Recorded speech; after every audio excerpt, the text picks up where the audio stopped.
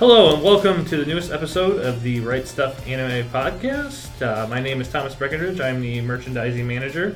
I'm Quinn. I'm a merchandising coordinator. I'm Chris, also a merchandising coordinator. I'm Will. I'm a social media coordinator. And once again, I lied and said that we would be back after 2 weeks. And again, here we are, 3 weeks. But Will was enjoying a very nice vacation, and we didn't want to do the podcast without him. Yeah. So how was your vacation, Will? Oh, it was a lot of fun. I got to hike up in the mountains of Colorado. Oh, wow. Fun. That Fun does time. sound nice. Yeah. How was the weather? Was it still it was nice and warm? Yeah, no, it was still good, and you got to see a lot of elk. They're in their I don't know what you call it. They call it the season? rut, but Migration? mating season. Okay. Yeah. Sorry. Oh boy. That's okay. Banging antlers. We watch a lot of anime and manga. We know all about mating season. Okay. Yeah, so elk have their own harem, so it's like you can make an anime out of elk. Maybe rut. that's what Beastars is going to be about. Oh. Oh, no. Cool. All right, guys. So we'll just get started right off the bat here, and we'll just get into what we've been up to, watching and reading. Quinn, what have you been up to? I binge watched Tanya the Evil. And that show is ludicrously funny, even though it's not meant to be funny. Mm-hmm. My favorite part is that the world just conspires against her, and she just hates life, but is gonna bound and determined to thwart being X. And this is an isekai show, but one thing I really appreciated is that the salaryman that gets reincarnated as this little girl, he totally is like into this world and completely doesn't reference his past life. Occasionally he'll make a comment like, oh, this is harder than being a salaryman, and everyone around him will be like, what? But everything that he thinks is thought with Tanya's voice. So the essence of the salaryman doesn't really exist anymore. So I appreciated that, but the whole thing is that when he was a salaryman, he gets killed off by a co-worker that he ended up having to fire, and then Being X just shows up and is like, oh, this is your comeuppance, I'm God, I'm here to let you be resurrected. And he's like, God doesn't exist, we don't need God. And that pisses off Being X, and Being X is like, well, I'm going to show you, I'm going to take you to a different world where you're going to need to pray. And it just escalates from there. It's like an alternative universe, World War I, and they have some magic powers, and he's been reincarnated as this girl that's an orphan and is down on her luck and just needs to survive. And Tanya is like, no, I'm going to find the best, safest route for my life. So she enrolls in the military with the, her goal is to be on the back lines in an office job. And everything she does makes her more prominent for the front lines, and then she ends up being on the front lines, and she's just like cursing the day, and then Being X intervenes a couple times and just thwarts her, and she's all like, I hate you! And everything she does is supposed to help her out, but it helps other people out too, so she looks like she's a nice person. And it's ludicrously dramatic and overly hostile towards Being X, and it makes me laugh. So apparently I have a twisted sense of humor, but that's great. I really enjoyed it. I have yet to see the movie, but I had all the episodes watched. So with the Saga Tanya Evil, I've only seen a couple episodes, but if I remember correctly, the guy that is possessing her, he's a salaryman, but he is he's just a terrible human being. Well, it's not so much he's not like terrible on purpose, like it's not his personality type. He's literally, I'm a salaryman and I'm following the rules of the world in order to get ahead, and if you don't follow the rules, well, that's your own fault. I'm following the rules, which is what his reasoning was to fire his coworker, because the guy was like, you've been warned, you've been slacking, you're supposed to work hard, and I'm working hard, so you can't yell at me. He's just like doing his job. So it's not like he's a terrible human being because he wants to be, or that's his goal. It's just, this is how he sees the world. And then he applies that logic to the World War II alternative world that he gets reincarnated as.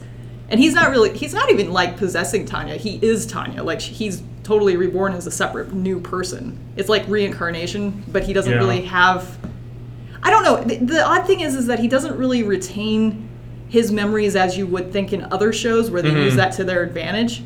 Like, he just uses his wits and doesn't really reference our world that much, which I appreciated.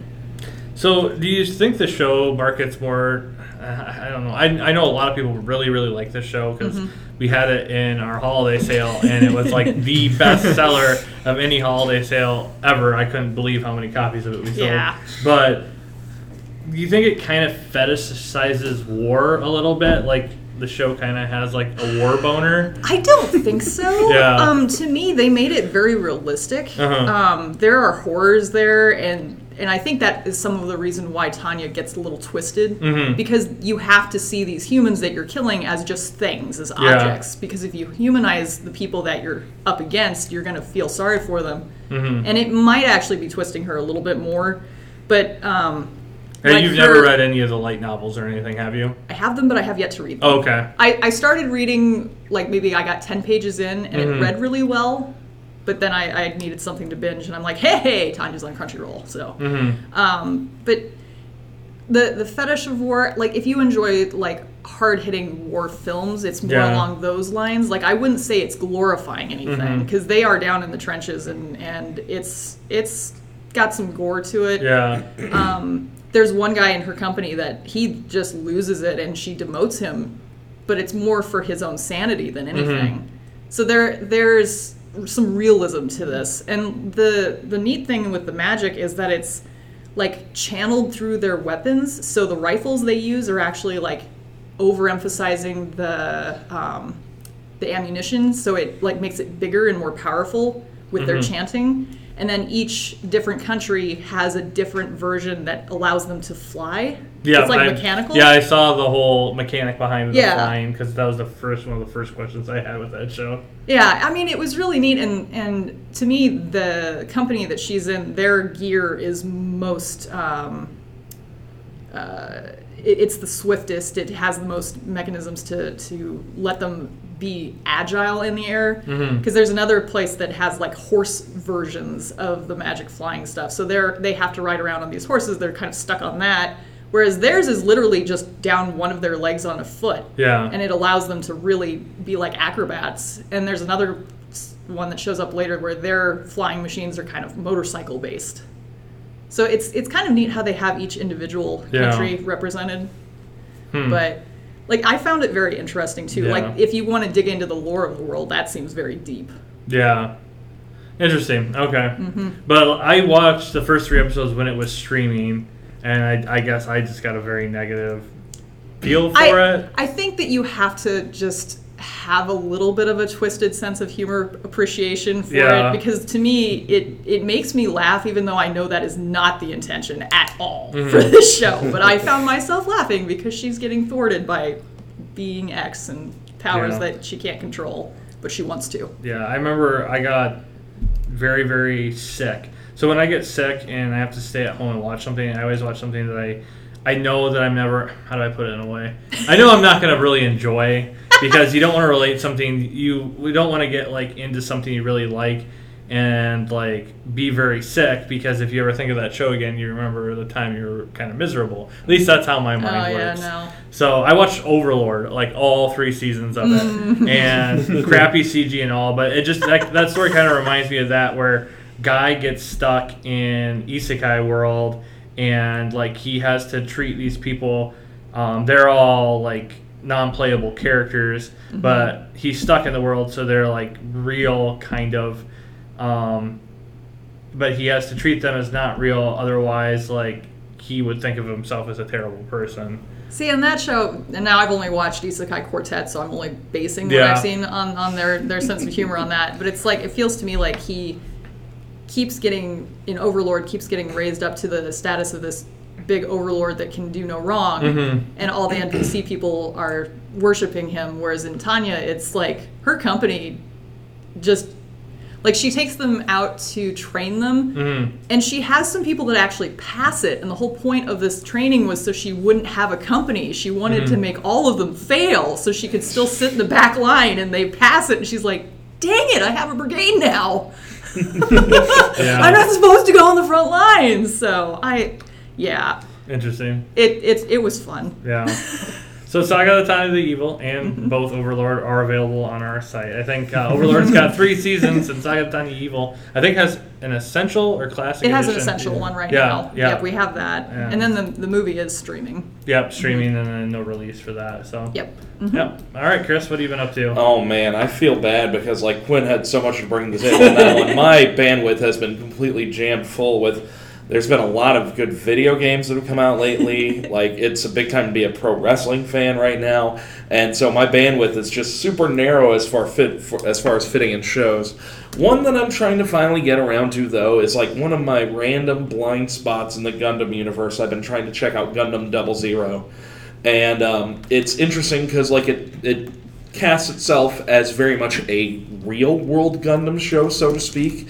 It takes place still in the Anno Domini calendar, so it's literally just like 200 years in the future, and it's very much like an American like country major organization. There's like the Russia and China organization and Europe all trying to take control of the world through solar energy production, and there's this group that is sick of the 3 factions warring against each other called Celestial Being, and of course, like in every Gundam show, the way to stop war is to fight war.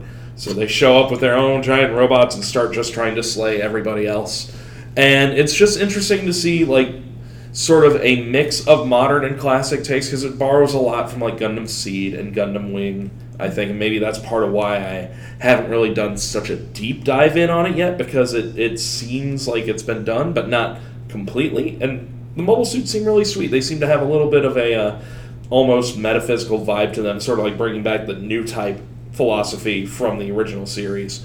And so I'm looking to get into that when I'm getting some free time, but man, it's been so hard finding free time. I've been too busy harassing people as a goose, so... Well, the good thing is snow is coming, and you'll be stuck in your house, and you'll have plenty of time to watch stuff then. That's a horrible thing to say.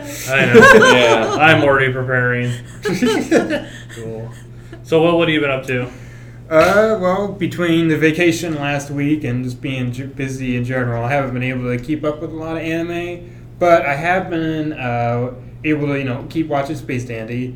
And for my depressing shows, so the idea was that I watched 2 episodes of what I thought was going to be a depressing show, and then watch Space Dandy as a nice palate cleanser for that. So I picked Ergo Proxy as that show, and it's not really depressing, but it is like kind of dark. It's set in a dystopian alternate future where basically, it's your typical future. All of the environment has basically gone kaput. All these people live in these authoritarian-like cities, and it focuses on one of the quote-unquote policemen who works in one of those cities called Rael. She's actually the daughter of the leader of the city, if I understand the hierarchy of the city. So she gets some special access to whatever is going on. And what's currently going on is that there's these androids who get infected by this virus, and this virus causes them to be self-conscious, as well as just being able to be determining their own actions. So I guess that means they end up going crazy for some reason. And but then that's just actually more of a side note. The main thing that happens is when she runs into this guy named Vincent Law. I know his full name because they keep repeating it every 5 seconds of the show. Vincent Law. You must know his name. It's important. Vincent Law, yeah. And so he just seems like this regular guy who's just some immigrant from a far-off colony. But there's a secret side to him. Somehow he keeps being tracked down by this beast called a Proxy, which is this almost godlike creature that is able to do pretty much anything, but he's somehow able to survive every time he gets confronted by it.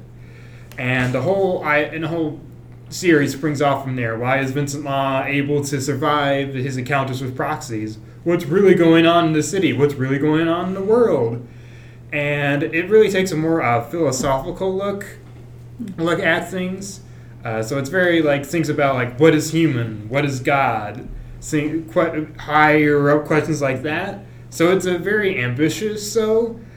I don't think it is as smart as it think it is. But I really... Thomas is shaking his head. Nah. Yeah. I watched the show almost 10 years ago, but keep going. But I really enjoy how it's trying. You know, there's a lot of anime is great, but I really enjoy when series are able to at least attempt higher thinking, higher ideas like that, like what like Serial Experiments Lane does, and to a certain extent things like Tatami Galaxy and Ping Pong do as well. So I like what it's trying to do.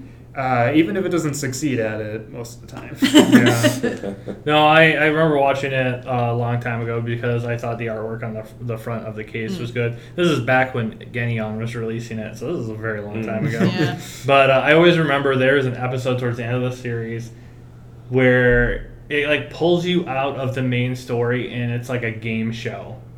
And it breaks like the third wall. And it's just really weird, and then after that it goes back to the story again. And to me that like summed up the show, like hey guys, please don't take this as serious as you think you should take this seriously.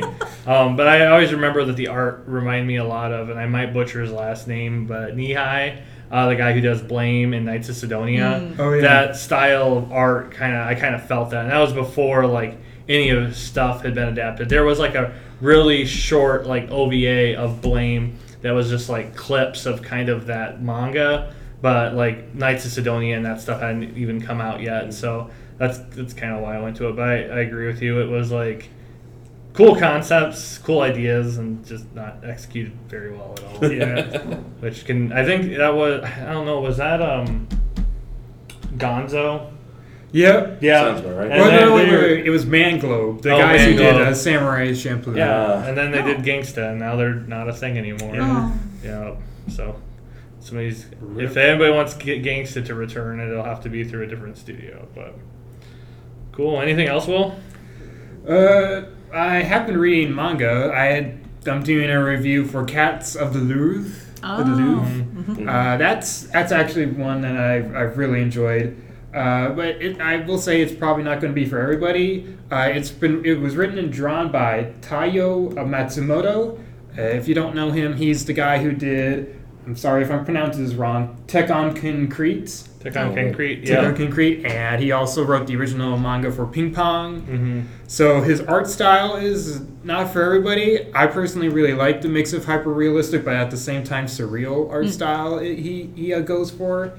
And that really works very well for something like exploring like the mecca of art museums. So Yeah. Now my question on this one, because I couldn't tell, I flipped through it. Is it told from the cat's perspective or from people's perspective? there's two perspectives. One is from the Okay. humans who work at the museum, and the other is the cats that Okay, live so at the both. museum. Okay, because Yeah. I read some sample pages and I'm like, what happened to the cats? Why are there people? And then when we flipped through it, there was that hyper-realistic cat humanoid-looking Yeah. art, and I'm like, what is going on? Yeah. Sometimes, so the cats don't really show up until like the second chapter of the story, and then the artist likes to switch perspectives from. Sometimes he'll depict them as like real life cats, and the others time he'll do like a more like abstract, cartoony humanistic view of the cats. Okay. Is it more upsetting than the live action Cats trailer? No, Okay. no, Nothing can be no. that upsetting. It's definitely more artistic. I'm going opening night. I can't wait for the giant mess that movie. I live for that stuff.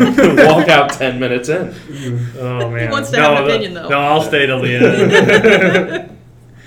Cool. Well, for me, it is now October, and my October ritual is to watch a lot of horror movies. I try to watch at least one for every day. Oh, jeez. Nice. Yes, I'm a huge. I love horror fans. I even subscribed to Shudder. I recently watched One Cut of the Dead, which is this awesome. I believe it's Japanese film where they're basically going to shoot a zombie movie all in one shot. And I don't really want to ruin it for you because it's very it's very low budget style. But the movie it opens up with the actual short, and I don't want to ruin the end part. But if you like comedy and like looking behind a camera and how something's put together. One Cut of the Dead is really good, but yeah, I watch a lot of horror stuff. But I did watch the new Cabaneri of the Iron Fortress movie that is on Netflix. They broke it down into 3 episodes on Netflix. It was a movie that played in Japan, I think, like May. It just kind of continues the story on. They land in a village, and they're trying to regain certain parts of that village that have been taken over by the Cabaneri. The Cabaneri are basically, best way to put it, kind of like a bloodthirsty vampire / zombie, but like to kill them, they have a core where their heart is, but you need special weapons to break that core to destroy it to actually kill them. So if you sit there and shoot them and you don't hit the core, or you don't have a weapon power enough to hit the core, they just keep going.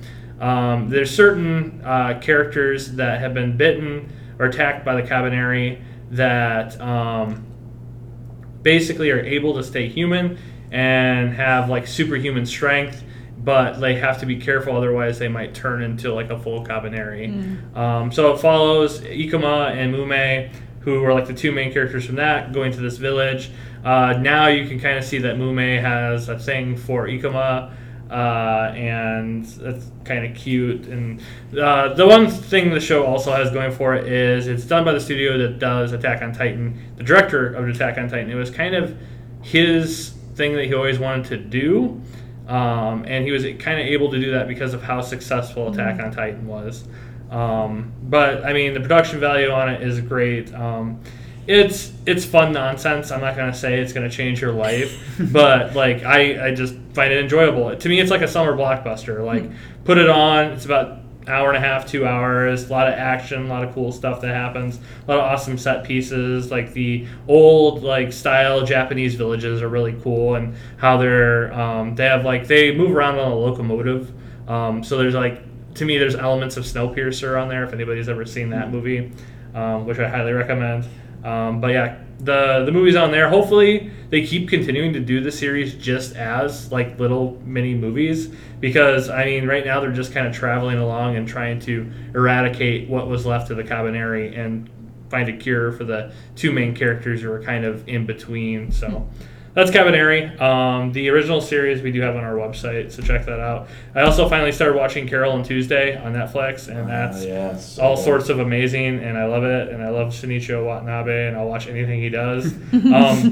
The one thing I really did like about the show, like I love the relationship between Carol and Tuesday, and I love the scenes where they just sing, like the way that it almost seems like the whole world shuts off when they're like, even like the first episode where like, she's just kind of playing a tune and she's humming, and then the humming turns into words, and then the words turn into the chorus, and it's just really beautiful how it's shot and it's done. But their manager, like Gus, is like, I absolutely love that guy. I think he's such an awesome character. Yeah. And like, he's just so filled with positivity and stuff like that. Like, I guess I'm like used to always seeing these like, oh, it's a slubby manager who's going to take advantage of these sweet girls. And that's kind of what you think when you first see him, too, because he's just this slob that they find at a bar, and when they find him, he's drunk and just his life is a mess. But then he gets it together, and he's like, I've got connections, let's go. Yeah, but he's got like a heart of gold, and like he's just a good person. Like there's kind of scenes later on where like he interacts with certain characters, and like he's not judgmental at all. Like he sees the person as who the person is, and I don't know. It's weird that the show's Carol and Tuesday, but I'm always like, I really like Gus. Like, this character's just so cool. But then I think about like Shinichiro Watanabe, like he's really good at writing supporting characters too, and I feel that really kind of comes through. So, but yeah, there's other things I've watched, but that's kind of going to go into what we're going to talk about next. Yeah. So the summer season is pretty much officially over. I think there's one episode of Vinland Saga left before it officially starts its second arc, but it's pretty close to being done. So with the summer season being over, what did you guys like? What didn't you like? Quinn, I know that you finally got to see the ending of Given, and they had a really cool announcement at the end. So. Well, I am less thrilled about the announcement than most people, just because I'm like, it's a rehash told from another point of view. It's a movie. Yay, more content. That means it was successful. I'm happy about that part. Haruki is also best boy. So, yeah, I'm excited about that to a point, but the show overall, it had such a high on episode 9 that episodes 10 and 11, they just couldn't top it. So even though I know it's still good content and I still love it, I still felt disappointed, which is sad. Yeah. But it's like, I really hope there's a second season, and I don't think the Noatomi Block has done a second season. Oh, was it a has it? Noitama show? Yeah. Well, that explains why it was good. Yeah. It's really I didn't good. know that. Yeah. Yeah, it's... I for some reason, I thought Vinland Saga was Noitamina, and I am wrong. Yeah, so I really enjoyed that, and I really want to see more of it.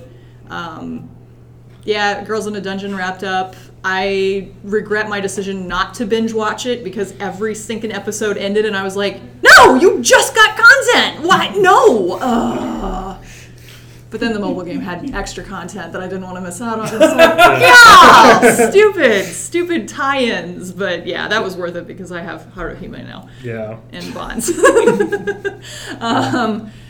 Yeah, so those were the two shows that I probably followed the best. I know I'm missing something. I was watching something else. Given was like the main staple of my summer season, though.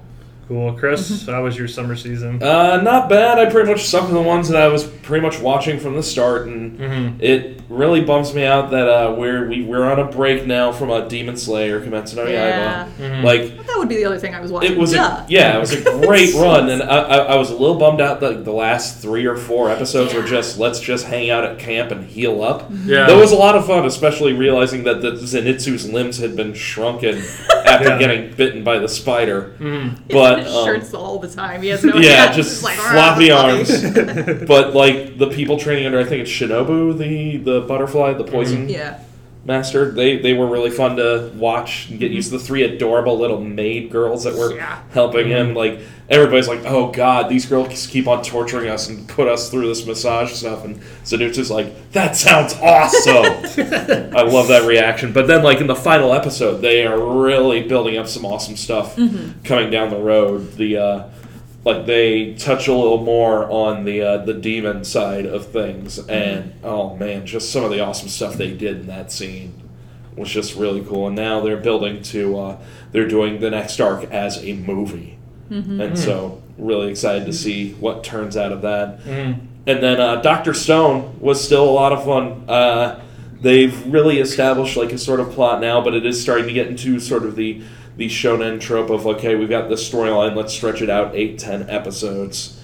So it's just building up to like the village that they're at, trying to help out. I think it's Ruri, the daughter of the chieftain of the village who's sick, and they're trying to use science to cure her, but to do so, they have to win this fighting tournament. And so, like, it's funny because it seems unfair. It's like a tournament of 8 different people fighting, and not Taiju, Senku and his team, they take up like 5/8 of the slots.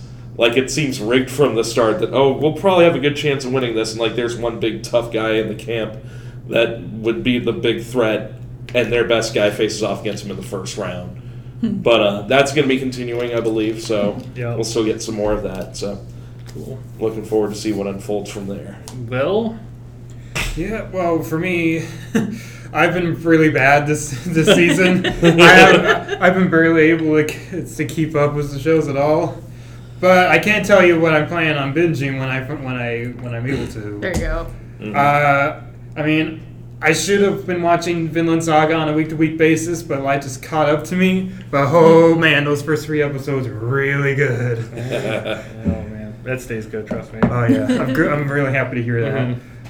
And then I definitely need to check out Demon Slayer. I was able to get halfway through, and then I had to freaking stop. I didn't want to stop, but life had other plans for me that time. Yeah. There's that. I want to check out Dr. Stone. I liked the first episode. I want to see if it's able to continue off of that. Maybe Fire Force. I've only heard. I'll talk about Fire Force. I just heard it gets a gradual slope down. And some of the content I've heard about in previous episodes, but the first episode was pretty impressive. So I mean, hopefully it'll get soon later. We get a banner soon later. So Carol and Tuesday, obviously, I need to watch that. Yeah. But yeah, so those are what I'm planning to watch. Cool. Well, yeah, the summer season, I thought overall it was pretty strong. I'm not gonna gush anymore over Vinland Saga. if you're not watching it, it's your own fault. It's amazing. Or you're just poor and can't afford Prime. Yes, or just keep creating fake email addresses, trying to get free Prime to watch Get it all the because trials. it's amazing. Demon Slayer ended. I know like the last couple episodes kind of dragged a little bit, but it was kind of like that in the manga too. I mean, that after that episode 19 and 20, those huge episodes, like it's kind of like coming down after a roller coaster. Like you want to keep that high, but at the same time, like we need to reestablish some stuff. They have to introduce some new characters because a lot of stuff is going to be happening now. They ended with I know a lot of people were worried that Aniplex was not going to do anything more, but at least for now they announced they're going to do an anime adaptation of the Infinite Train arc, which is a really cool arc, and I think it's going to fit perfectly into a movie. And with that style and even bigger budget, like it's not looked good before. Look out! I mean, good grief! That camera through the train just for the little announcement. I'm like, production. This is good. I was just like, we're gonna get that Fate Stay money for Demon Slayer, so that's gonna be pretty exciting. Carol and Tuesday just finished up in Japan. We're gonna be getting the second part in December on Netflix, so that's exciting. And then Fire Force. I can't think of a show that lost steam so much like that show did in a long time. I mean, and then we're going to talk about it a little bit in our review of Promare. But after watching Promare, and I know Promare and Fire Force are two completely different things, but I had no interest in Fire Force anymore after watching Promare. I was like, I wish there was a TV show Promare, right? But no, it seems like it's kind of dragging on, and I don't know, maybe it'll get better. I'll wait and see, but I think I dropped it about episode 6 or 7, and I just didn't have any interest after that. So see, I got to about episode 4, but other shows took priority in my schedule, so I'm like, I'll just go back and binge it later. Yeah, this is not helping. And I don't read the manga, so I don't know how the manga is, but the fact that they're up to like volume 17, it's gotta be good. I'll have to read the manga. I've read through the first and second volumes. Yeah. So then we got fall season coming up, and I know a couple of shows have already dropped for that. I didn't get a chance to watch the whole thing, but I watched about half of the Ascension of a Bookworm. Oh yeah. And I thought that was kind of cute. It's kind of slow right now, but I think it looks kind of interesting. That's the only one I've kind of seen. We're gonna have a return to Fire Force, Sword Art Online. Any Sword Art Online people here? No, just our coworker. Yeah, just our coworker. I think I got enough Sword Art Online with the very first season. The big one is My Hero Academia is coming back. Yes. And it's doing a very awesome arc that I really, really like. They're going to introduce some new characters, like one of the former partners of All Might is in this one. I like his character a lot. The villain, they introduced some new villains, introduced some new heroes, and it just kind of feels really fresh. And then it reminds you that this can be a very good series even if All Might is not there, or some of the other big supporting characters like Bakugo and stuff like that. Oh. So, Bakugo? Yeah, he's not in it. But I like the anger. Yeah. I'm okay with All Might being out of it. I'm okay with that. Yeah. He annoyed me. But it is, I think it's a really cool arc, and it'll be awesome to see it animated. Some of these SIDS is coming back. Vinland Saga, is getting another season for sure. And then Amazon is going to be streaming Blade of the Immortal. I'm not sure. It doesn't sound like it's going to be a direct adaptation of like everything, but it's actually just adapting a certain part of the story. So the animation looks amazing. I'm super excited. Give me samurai stuff any day of the week. Yeah. Anything else you guys are excited about fall season? I am looking forward to Chihaya-Furu. Season 3. Because the second season, like, it ended in a nice place that you know there's still more material, but you're okay with it stopping there. So I'm excited to see where it goes, because they were going off to get extra training, her and the guy. I can't think of his name. But it's also got that little spark of he's realized that he likes her. So I'm curious to see where that goes too. So I'm looking forward to Chihaya, and I know that a entire show about nothing but poetry card game memory skill mashup sounds so, what? Why is this interesting? But it's so intense. It's really, really good.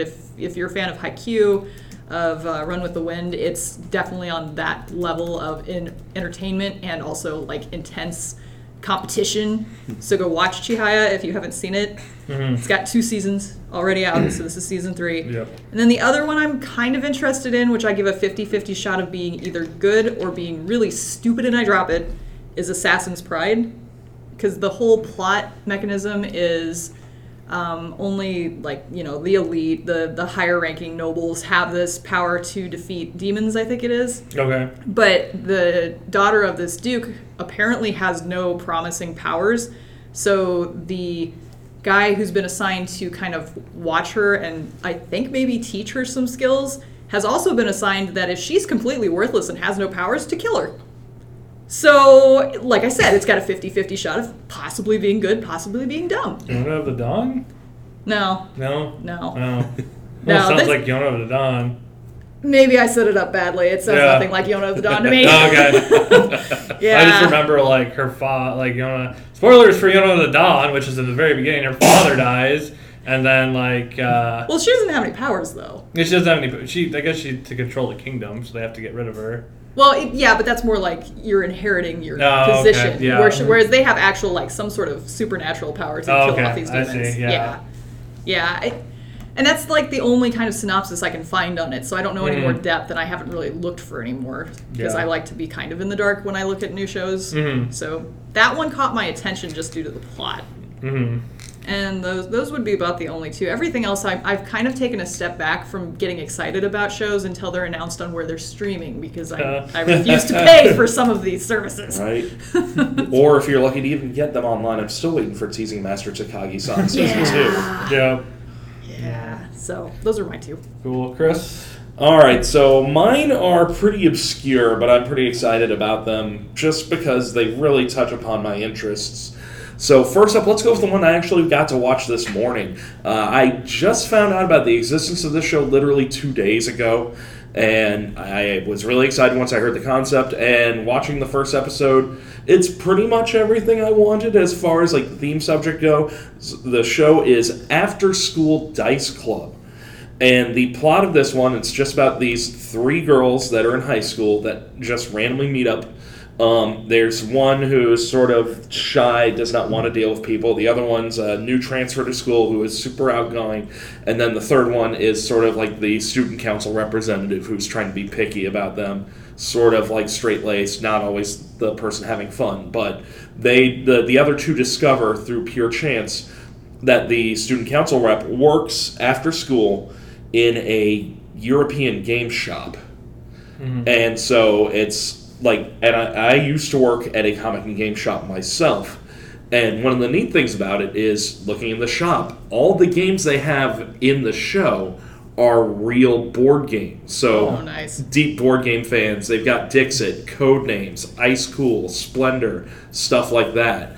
And so what they're going to be doing is just playing these board games and having fun. And I know it's going to be just super bare bone. There's going to be no plot to it. It's just these 3 like girl stereotypes just having fun with each other and playing these board games. It's going to be like Will Wheaton's Tabletop, the anime. Yeah. But I kind of want that because I love board games and I want to find new board games. Like the first episode, they do a game I'd never heard of called Marrakesh. Mm-hmm. And I mean, that was funny. I read a review online. It's like it only got a 6.5 on Board Game Geek, and I was like, it still looks fun, like a nice, easy, casual game to pick up. So I might have to take a peek at that one. So cool. And then another one that ties into my interests.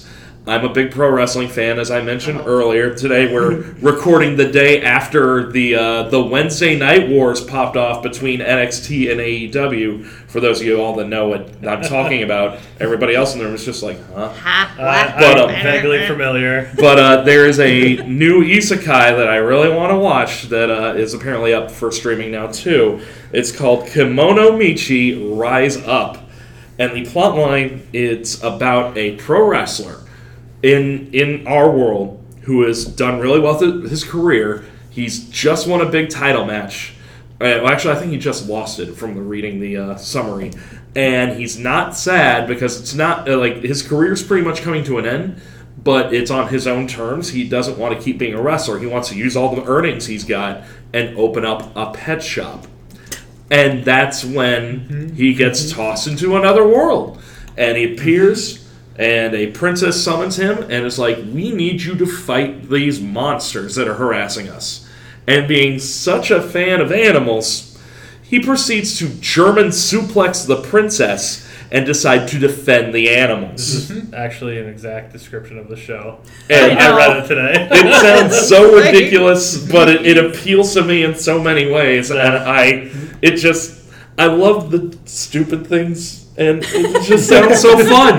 I really want to watch it. Yeah. It definitely is filed under stupid things. Yeah. Well, But wrestling fan or interesting. animal lover, I mean, there's something there for everybody. Exactly. The crossover, it's obvious. Yeah. Duh. And it's by the guy who wrote Konosuba, too. Oh, Oh, really? I did not know that. Oh, yeah. So there's going to be plenty of really good comedy there then. Yeah, my Nice. interest level just Oh, went now I'm down. excited. So, yeah. It'd be funny if that ends up being the show this season. Watching My Hero Academia? No, but I'm watching the one where the wrestler suplexes the princess. He loves animals. He's got a pet shop with a Cerberus. What's not to love? All right, well, All right, so I would be excited for Beastars if Netflix didn't take a license of it. They'd probably release it not until like the December or whatever. well, Yeah. it's just unfortunate for us here in Yeah. North America because I know other Netflix countries, they actually release the episode every week. What? Oh, yeah. Yep. Oh, I hate them more now. Yeah, It's just the the concept that we really Oh. want this binge culture is just so awful. Because, like, one of the things I loved about Star Trek Discovery on CBS All Access is they just put out a new episode every week. You got a week to think, like, oh man, that was a good show. I'm curious to see where they're going next. I don't need to sit there for 6 hours and get half the season in. Let me just watch it when it comes out. Oh yeah, but I read the manga for Beastars and I really liked it a lot. There just seems to be a lot of like thematic layers to that show. Some that I knew while I was reading, and some that I only found out after, and I looked up research on it. So I'm really excited to see what Studio Orange can do with that. I feel like maybe a 3D space will help out a lot with like the possible cinematography and stuff that I can do. Yeah, they are Just to really jump off pretty. that, Studio Orange is the ones that did Land of the Lustrous, which Oh. I have always like said like if you want to see anime in CG done correctly, Yeah. watch Land of the Lustrous. So that's why I have a lot of hope in Beastars. And you forget that Land of the Lustrous is like a 3D one. It Yeah. looks 2D. It's Yeah. awesome. And then there's also another one I was wanting to check out, which is on Amazon Prime, called Babylon. So it bills itself as a psychological thriller where it's a pretty basic plot as far as I know because it really hasn't been much plot revealed yet. But the idea is that there's this secret agent man who starts getting into this conspiracy or whatever, and it starts to visually it gets off the rails from there. So. Since I don't know much about it, it could be really, really bad. That Amazon just kind of like sweeps under the carpet, or it could be something actually pretty good. So I want to check out which it is at the very least. Cool. Yeah, I don't think fall is going to be as strong as summer was. Yeah. But I think we're going to find some surprises. Yeah, there's some hidden gems. Yeah. I think they also were like, My Hero's coming out. We're not going to try. Yeah, My Hero is going to dominate because I think it's two cores.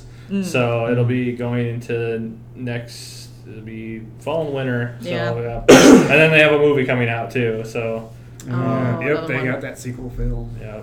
And just to remind everyone, we do have a really awesome My Hero Yes. Academia Woo, sale going on we right now. Thanks to our friends over at Viz and Funimation. We are offering awesome discounts on the manga, which is 45% off, and the Blu-rays, which are kind of varied just depending on what it is. I know we have the My Hero 2 Heroes movie for $12.49 right now, which is awesome price. And we even have some of the Ellie editions that are still left for $26.99 as well. As of the time of this recording. Yes, that's not this recording, but they are flying off the shelves here. So, just go check that out if you want to catch up. We even took the time out to match the seasons up with the manga, so you can get the manga bundled with the season. So if you want to know where part of the manga was being adapted, you can get it all in one shot. So yeah, just go ahead and check that out as well. So yeah, that's kind of what's coming up in fall. Yeah. So unfortunately this week we don't have a new Massacre Dub Theater, but we do have a winner. Yay! From our previous Massacre Dub Theater, and that came in from one of our listeners, Chris Long, and he wrote us, love the episode this week as well as Massacre Dub Theater. Glad I'm not the only one who loves this show. The answer is Soul Eater. Soul Eater. And he said it's where Death the Kid is arguing with his twin pistols for the first time. Yep. Keep up the great work on the podcast. Well, thanks, Chris. Yeah, thank you. Yeah, And so now we have 2 people we know are Soul Eater fans. Yep. Quinn and Chris. So, Chris, if you want to just send us another message, I forgot what the email is again. rspodcast@rightstuff.com. That is going to be my... I'm just never going to remember that. We should just seriously tape that to the top of the monitor in your laptop there. All right, 1, 2, 3. All right, Chris, so if you just want to get a hold of us again at rspodcast@rightstuff.com, we'll get out a $25 gift certificate and a t-shirt to you. And hopefully next episode we'll have a new Massacre Dub Theater. Takes us a little while because we have to find a dub clip and make sure it's one. The last one also got transcripted. Yes. I sat down and did that. Yes. I like that scene so much. It's not like we have like a website we can go to and just copy and paste like scripts. That would have been nice. We have to find clips and then sit down and go through them. So it takes some time. So hopefully we'll have one next time. And thanks again to Chris for writing into us. So. So for the main part of the podcast, all 4 of us got a chance to see the new anime film Promare. And it was really awesome to see. I was kind of following on Twitter. I think after all the showings, it broke the $1 million mark for the money it made. And I think it was the 2 main showings, the English dub and the Japanese dub. And then... or the English dub and the Japanese subtitled, and then they did a couple extra showings because a lot of showtimes got sold out, and then after those extra showtimes, it broke over the $1 million mark, which is just awesome. What a time to be alive! It's for comparison, it's the second best ever total for G-Kids, only behind Mary and the Witch's Flower. Oh wow! Nice. So, and then I know none of us here got to see it, but I know last night was one of the first premieres for the Rascal Girl Does Not Dream Rascal of Bunny. Does Not Dream of Bunny Girl Senpai, but it's the movie, which has a slightly different title. I think it's like Rascal Does Not Dream of Dreaming Girl or something. Something like that. Thank you for trying to pronounce it and not having to make me suffer, You're because I welcome. was going to butcher it. But and it sounded like that one did very well. So it's just awesome that we're getting like an anime film in theaters like every other week. Especially here in Des Moines, Iowa. Who would have thought? But yeah, we all 4 of us got a chance to see Promare. So I'm just going to quickly go through a basic kind of synopsis of Promare, and then we'll go around and talk about our thoughts. Spoiler alerts, too. Spoiler alerts. Yeah. Yep. Getting deep. I'll just go through the beginning, and then we can get into kind of spoiler talk. But so Promare, 30 years prior, Earth suffers a calamity known as the Great World Blaze, wherein fires from mass, spontaneous human combustions kill half the world's population. Certain humans develop pyrokinetic abilities during and subsequent to the event and become known as the Burnish. In the present, Gallo lives in the city of Propimopolis. I don't remember. It works. Sure. As a member of a firefighting group, Burning Rescue, who responds to incidents involving the purported Burnish terrorist sect Mad Burnish. So this was done by Studio Trigger. And I'll just quickly just say it's the most Studio Trigger thing. It's Studio Triggered. These are the guys behind Kill la Kill, Little Witch Academia, which is like their lightest thing they've ever done now. Yeah. And then a lot of the crew who did Gurren Lagann, but Gurren Lagann The main wasn't a character Trigger of the thing. movie might as well have just been in Yeah, it was just straight up I'm comic, like, pretty much. What the heck? Trigger, it Got was very hair and much like everything. almost like Trigger's greatest hits. Yeah. But just to Right in like my the wheelhouse. umpth degree. So, Quinn, what did you think of Promare? I liked it for what it was. Like, I'm going to flat out put out there that action films are not my forte. Like, I enjoy them, but they're not my bread and butter. There were a couple scenes where, wow, this is really cool action. This is really cool camera work. All right, it's gone on enough, guys. Can we get on with the show? So there were a couple times that I thought that, but when it actually focuses on the character, especially Leo, who's the antagonist, I really enjoyed those scenes the most, just because they're more character driven, and he has such a good backstory too. And his little lackeys, they're hilarious. They were good comedy fodder for a while. And Gallo, he's there. He does his thing. He's there to be the hero, and that's pretty much his whole entire purpose. And I'm like, grow some depth, get a little depth, learn. But yeah, I enjoyed it for what it was, and I thought that the similarities that people had been pushing about it and Fire Force, they're true maybe for the first 10 minutes of the film, and after that it deviates so much that it's like they're nothing alike, especially the twist with what the Burnish are near the end, because they aren't even real fire. They're actual interdimensional beings that got stuck there, and I'm like, what? That didn't see that coming. Explains why all the fires are purple. I see, and that's like artistic to me. I was questioning that for the whole time. But yeah, I enjoyed it for what it was, and it was a lot of fun. It was a lot of visual eye candy. Occasionally, I'm like, am I upside down, right side up, sideways? I don't know what's going on with the camera anymore. Yeah, but it was fun. That was one of those things that I was going to remark on. Is I was sitting in the middle of the theater, and I felt like I should have sat at the very back of the theater. Yeah, I was farther back than you. There was so much stuff going on the screen that I was just like, holy crap. I'm like, just a little bit I can't keep up with this. At one point, I was like, they should put this on a roller coaster ride and just like project it at you, because it would totally fit on some of those moves. Oh, man. Yeah. Strap a few ice cannons on the side. Yeah. So, Chris, what did you think? Yeah, I just thought it was a lot of fun. I mean, like, I really enjoy Gurren Lagann and Kill la Kill, so this was just, like, hitting me right in the wheelhouse as far as, like, action goes. The character design was really cool. Some of the vehicles I had, like the super gigantic fire truck that the Burning Rescue rolls out in, that's, like, 8 times bigger than any of the other vehicles on the street, and they're getting it to do crazy drift tricks. What looks like the hook and ladder system is just a catapult system for firefighting mecha. Oh, man, it just hits me so much. And also you could see a lot of borrowed stuff from their other concepts. Because, like, Gallo is pretty much just Kamina from Gurren Lagann. I was a little disappointed that, like, a lot of the other side characters got, zero development. I forgot they existed by the end. I was like, oh yeah, there are more of them, aren't there? Yeah, the rest of Burning Rescue just gets no focus. Like, there's the girl that goes along with Gallo when they try and solve the problem of what the Burnish actually are.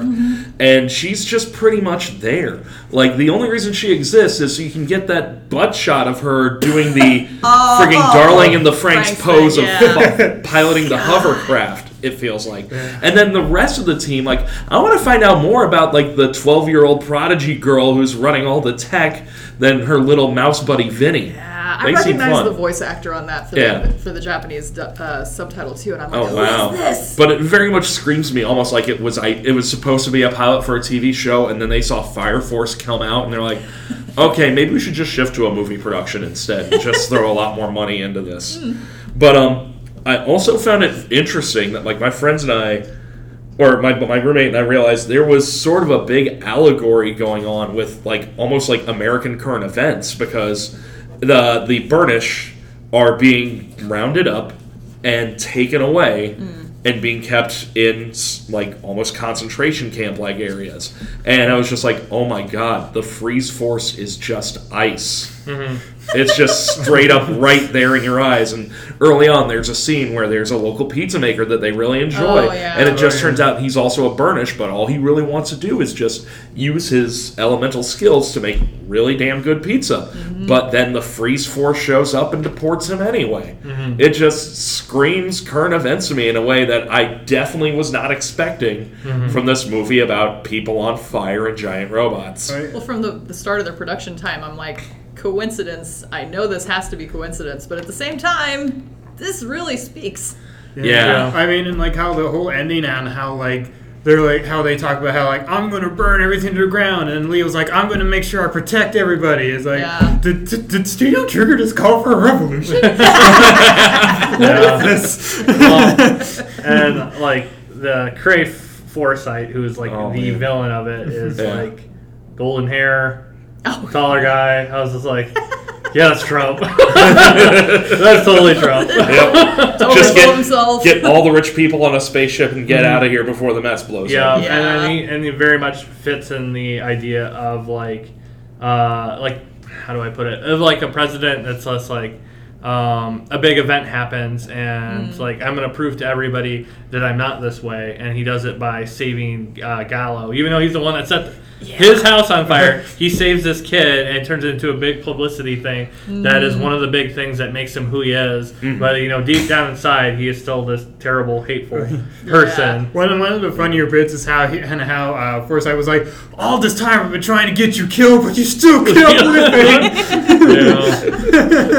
know that halfway through the movie too, I'm like, his character, I'm going, he's gonna be a Burnish. Don't do this to me. Don't be the obvious. You're the obvious. I like tropes like that. Like it's you know what would have been better is like if they I like a villainous hypocrite. If they would have integrated Cray using social media all the time. Like, did you see what I did today? Like, I don't know. Like, yep. They got it. So, Will, what did you think? Yeah, just pretty much anything made by Imaishi and written by Nakashima. It's just a ton of fun. I just had a ton of fun just watching it. Just like the action was really great. I'm fine with sensory overload as long as it looks cool. And boy, was it beautiful to look at. Like the colors, the uses of color in this movie was just absolutely spectacular. So I wish I could see more like crazy stuff like that. I love like the South touches where they did the Gurren Lagann style name pop up behind every character all the time. Yeah, I love the character intros like that. Yeah. They would often like sometimes poke fun of it during the time. Obviously, like I think the use of CGI, like they were very, very plain with the CGI. Like you could tell what was CGI, but I felt like the color scheme, the flat color scheme, helped out a bit with that. And just like the 3D shots they were able to play around with the camera, it was just really great to look at. And honestly, like I went to the dub version. Yeah, I wanted to go to the sub, but I couldn't because I had something that night. But I was really impressed by most of the dubbers in the dub. The guy who plays All Might also does Forsyth. Also does Forsyth, so that was a cool change of character. Nice. There was like. So you guys were saying about how like the supporting cast was undeveloped. I agree, but I just felt like that they were just brimming with a lot of personality. Yeah, they did. And maybe it's because I saw the dub supporting cast they were really good, knocked it out of the park. Especially the Lucia, she was the prodigy person. She was voiced by I believe it's pronounced Carrie Walgren.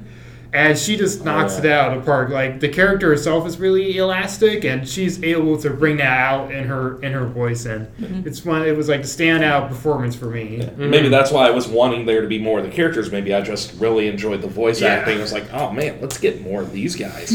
There you go, Studio Trigger spinoff. Do a TV show about just the Fire Force people. Burning Rescue. Fire Force. That's whatever. They do fires. It's fine. Yeah. No, I really like Promare. It's very Studio Trigger. It follows a lot of their styles.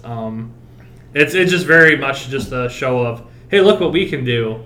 Like I always kind of their interview at the end was totally full of look what we can do. I know Quinn, you stayed for it. I left because I've seen some interviews with Trigger, and a lot of times it's just them patting themselves on the back. So much. And it's like, I mean, you guys are very remarkably talented, but.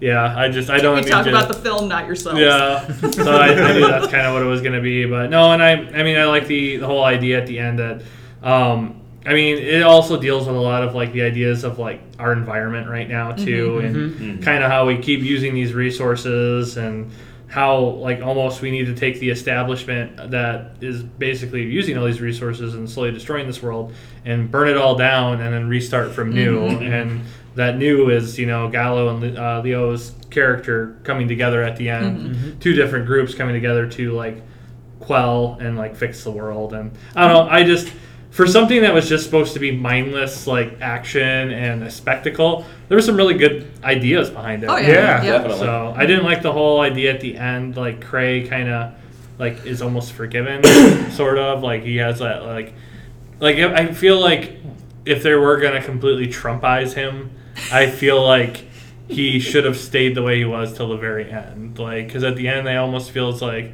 he's like, oh, I just didn't see it that way kind of style, and I was just like, I don't really want redemption for this guy. Yeah, let's just go throw him in jail. Yeah, It's like fine. he was a terrible person, and he was terrible for the things he did, and he was trying to use Yeah, human that beings. one moment isn't going to change a person at the end Yeah, of the film. and I Yeah. guess I didn't like that. I guess I felt like if they wouldn't have done that, I would have felt like they went almost all in on that whole idea. But no, I thought it was really, really awesome. It'll be interesting to see what they do again. I would like to see a series of this, like maybe would a be 13 interesting. episode Yeah. series of what happened afterwards. Like I know that the Burnish don't have that power anymore. Like all that went back to that other dimension. So that's kind of the end of it. But hell, I'll watch 13 episodes of them rebuilding a world. Yeah. It's Well, gonna be that cool. You could even do like an insert, like a prequel. Yeah. Yeah. If you Yeah. wanted to keep the Burnish around, because all the characters would be established already in that world. You just Yeah. have them on opposite sides. Yeah, just 13 episodes of the nonstop dystopia that was like the very beginning of like the Great World Blaze, where everything Yeah. was like in hell. Like, I'll watch that. But yeah, Promare. I think everybody here gives it a thumbs up. Oh, Yeah. No Blu-ray release yet, but G-Kids will Yeah, it's Yeah. announce Yeah. something They'll do soon. it. Give it So, a couple months. I'm hoping they do some really nice collector's edition of it too, Yeah, that would be with nice. interviews and stuff like that. Hopefully, the interviews aren't just like, look how cool, look what we Look can how do. we do. So, Yeah, and then the one guy in the interview at the end was also talking about how much he cried. And then the rest of them were telling him that you cry a lot. And he's like, yes, I do cry a lot. It makes me so emotional. And I was just So like, bad about all right, so that. the interview is about how awesome you guys are and how much he cries. That's great. Great. I love it. I don't feel bad about making my wife get up to leave. I was like, I think we're done here. You guys didn't miss anything. Yeah. Cool. So that's Promare. So as of right now, what's going on at Right Stuff? We are coming down to the last. I think by the time this podcast comes out, will either be the last day or close to the last day for the Fooly Cooley vinyl and the Perfect Blue art book pre-orders.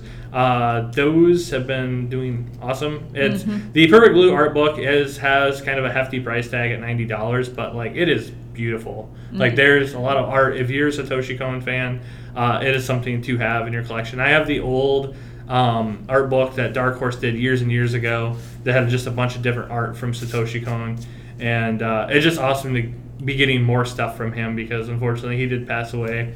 So like for him, a very, very young age, and he was just really, I think, getting to the pinnacle of like greatness. And then the Fooly Cooley, like if you like the pillows, if you like old old school like 90s anime music, like Fooly Cooley vinyl is awesome. And we just recently announced a Silent Voice vinyl, which is currently up on our website. I mean, that music was beautiful. I mean, That's beautiful soundtrack. yeah. The music just fits the overall feel and the artwork of that movie so well. Oh, it's so awesome. And I mean, while you're there, you can always pick up the Silent Voice limited edition that we're going to be releasing in conjoined with Yeah, we got 11 some Arts. new artwork up for that too to check out. So that two good things there. And we still have our My Hero Academia sale going, so check that out. I think week 2 of 3. And then we also have our Sentai weekly specials and some deeper discounts on the LEs are in there. So make sure you check that out too. And then we have a convention coming up here in 2 weeks, Anime Fusion in Plymouth, Minnesota, which is just right outside of Minneapolis. We are going to be honored as guest of honor. Whoa. So, yeah, we'll have a booth there. We are doing 5 panels. We are doing a trivia panel. We're doing an industry panel. We are doing history of Nozomi Entertainment. We're doing another panel on inside look of the industry from an actual insider's perspective. And what is the 5th one? There's so many panels, we can't keep track of them all. Yeah. Trivia. Oh, and then we're doing a panel. I'll be doing this one. Actually, my wife will be helping me with this one. Shiny New Anime, where we just talk about some of the highlights of streaming anime that have come out in the last 12 months. So that will be the 5th one. So we'll be very busy, booth and panels for those 3 days. So come out, check out that. And then after that, we have NebraskaCon in Omaha. And that'll be our 3rd year doing that one. And we always love to go down to that one. That one's a lot of fun as well. So I think we're going to be on a break again for almost 3 weeks because the next time we're supposed to shoot, we are packing up to leave to Anime Fusion. So, and not to mention that we are getting deep into the holiday season. Yeah, it's already hit, guys. It's already hit. But if you want those good deals, yeah, you'll be okay waiting an extra week for another podcast. Yeah. I'm not sure what we're going to review or what we're going to do yet. I know I've tossed around the idea of talking about, I mean, we're almost done with a decade. Yeah. Oh, yeah. And I think maybe looking back at the last 10 years of, honestly, has been like the biggest explosion in the industry ever, thanks to streaming. It's daunting. Yeah. I'm like, how many shows have I watched in 10 years? The craziest thing to do is to look at how many shows came out every year starting in 2010 and going to 2019 because they've almost tripled. and then also just being like, oh my god, Durarara and Angel Beats are 10 years old now. Yeah, I know. Like, I remember just watching those. So maybe we might do something like that. I know we've tossed around the idea of guilty pleasures, shows and manga that we really like that maybe haven't got enough exposure, or maybe stuff that people hate that we just absolutely like. That or things that we don't want to admit that we like. Yeah. But anyway, for your entertainment. Yes. It's very nice like that. For sure. But we'll leave you with that, and we'll see you guys again in 3 weeks. All right, bye-bye. See ya. Bye. See you next time.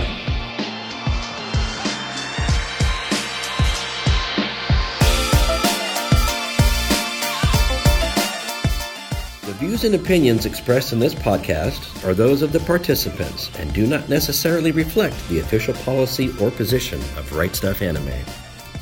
We'd love to hear from you. Send us your questions or comments to rspodcast@rightstuff.com, and we might just answer them in a future episode. That's rspodcast@rightstuff.com.